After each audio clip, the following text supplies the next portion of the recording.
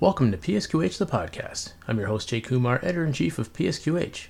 On this episode, I talked to Dr. Tim O'Connell, CEO of Emtelligent, about how natural language processing is improving clinical documentation. And now, on to the interview. I'm joined today by Dr. Tim O'Connell, CEO of Emtelligent, and we're going to talk about natural language processing. How you doing, Tim?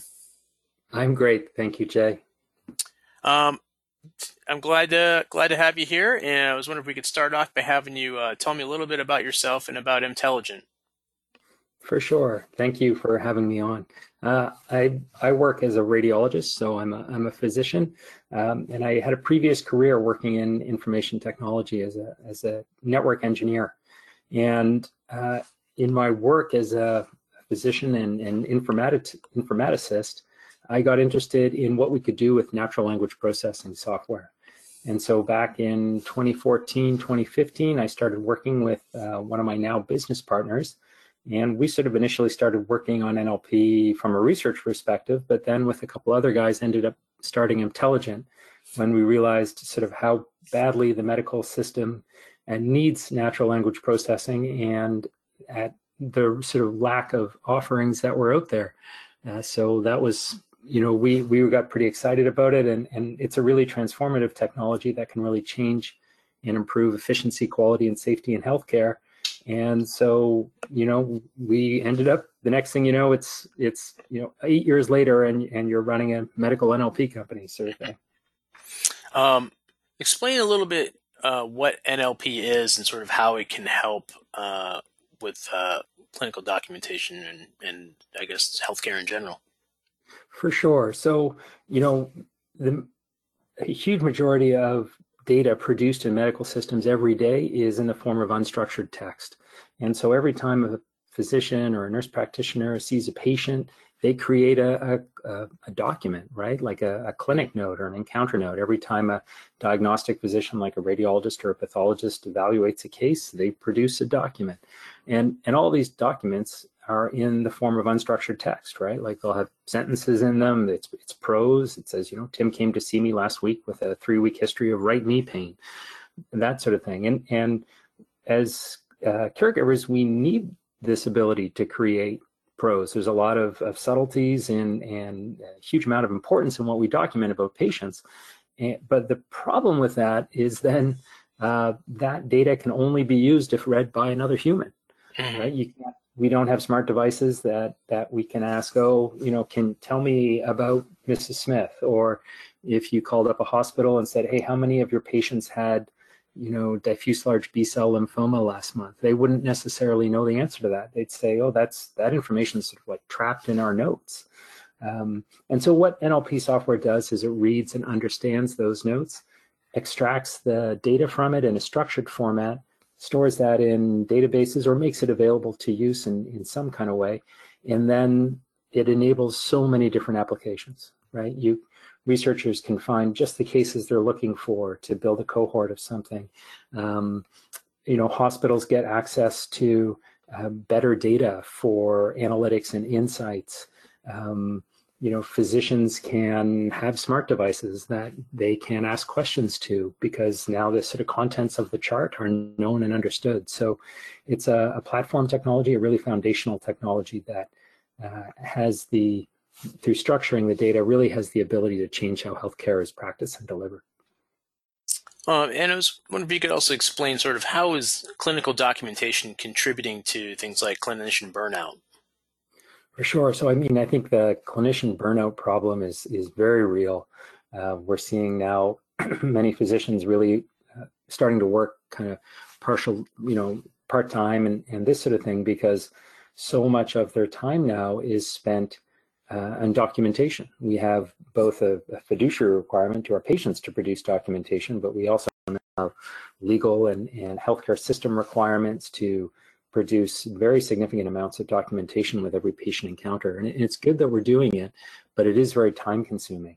And the healthcare system is getting busier and busier as more and more patients with chronic healthcare conditions are coming forward and needing care. And As a result, physicians now sort of feel almost chained to their, EHR system to produce huge amounts of documentation every day. And they stay very late and they come in early and they work through the lunch hour. And a lot of it is sort of quote unquote shuffling electronic paper around in the form of documentation. So it's wonderful that we have to create documents. We have to create good documents and readable documents. It's not acceptable for physicians just to like scribble illegible notes in their own charts anymore. But as a result of that, it's more time and more work. And so we need technologies that can, help us with our documentation, or help us just create the documentation in the way that's easiest for us, and then structure the data so that it can be used by others more easily. And that's where sort of NLP enters the picture. And NLP obviously is pretty groundbreaking, but how is it?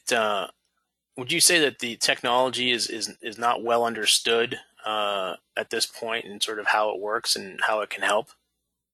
Yeah, I think so. I think that we see the misunderstanding almost go both ways.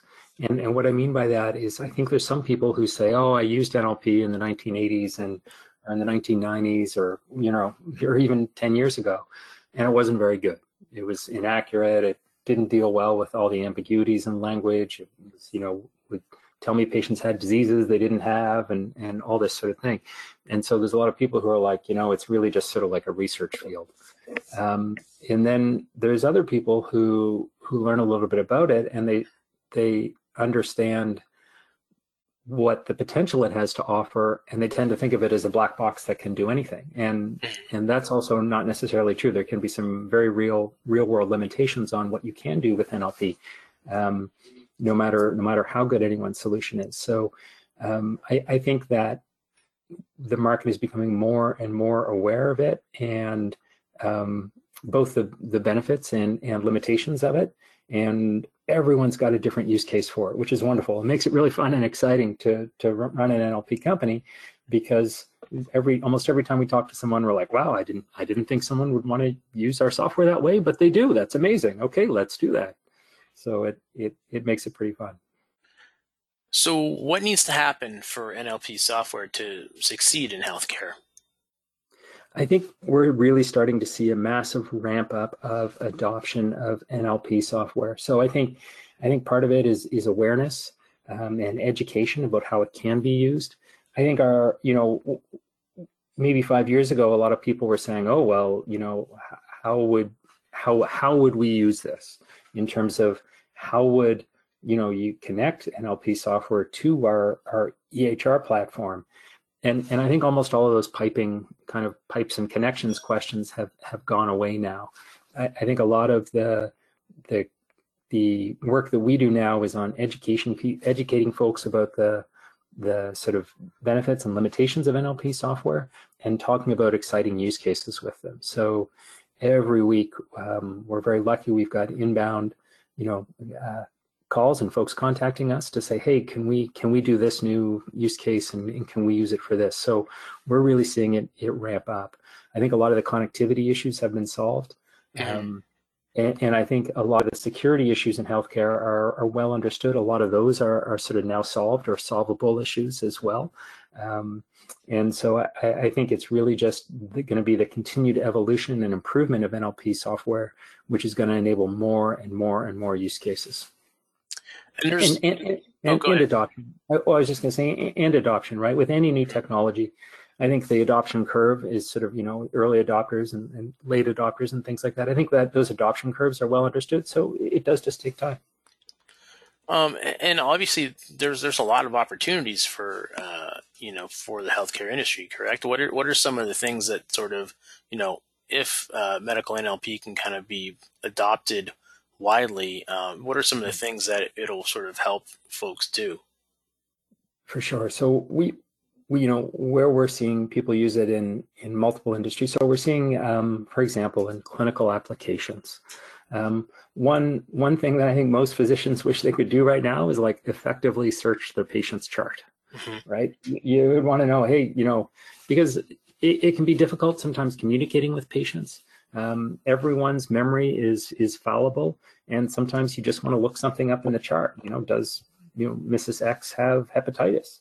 And being able to do a search of the chart, and not just keyword search, but actually a smart search where it knows if a disease is present or absent, something like that, is a great example of something that, when we show this to physicians that we can enable this, they get very excited about it. Other things like automated patient summaries, right? While problem lists are great things, there can be plenty of problems with them because they need to be sort of hand curated. And it would be great, rather than having to read, the last 3 discharge summaries for a patient as you're getting to know them, to instead just see an automated patient summary of their diseases and their family history issues and things like that. So it would be, that's another type of clinical application that we enable. Another sort of broad area where we can help healthcare is in improving quality, safety, and efficiency of care. And so being able to have very rich clinical analytics about how healthcare is being delivered inside any clinic or hospital or healthcare organization is really key. There's a lot of adverse events that can happen in hospitals, which may be below reporting thresholds or don't get reported for whatever reason. And being able to identify those and risk factors and inefficiencies in healthcare simply through being able to run effective searches on patient charts is really important. Setting up automated systems for monitoring events in the healthcare setting is really important. And another way AI helps people, or another way that NLP helps people, is identifying cohorts of data for building AI models with. So whether it's a type of AI to detect patients at risk for something in the healthcare setting, or whether it's image analysis AI for something like pathology or radiology, NLP is necessary and helpful for all of those things.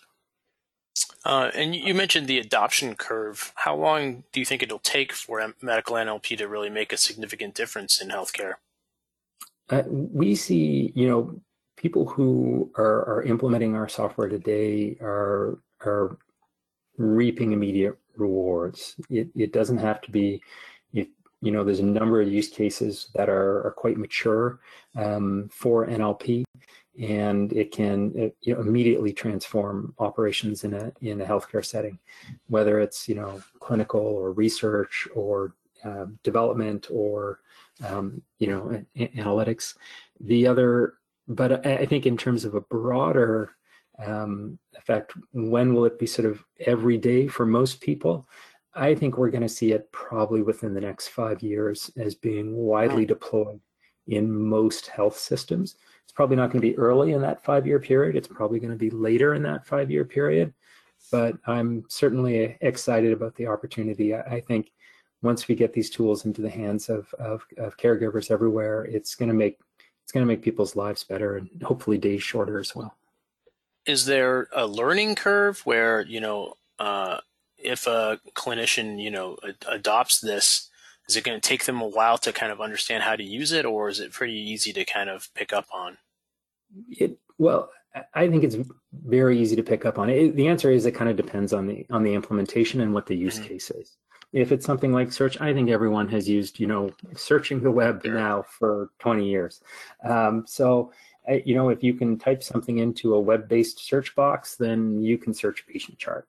I think that there's certainly some more advanced applications that may have a bit of a steeper learning curve, but I think for the really basic clinical applications, when we work with partners like EHR vendors, they do such a great job implementing this in such an easy to use way that it's the benefit to clinicians is immediate, and they're always like, oh my gosh, like can I have this? Can I have this now?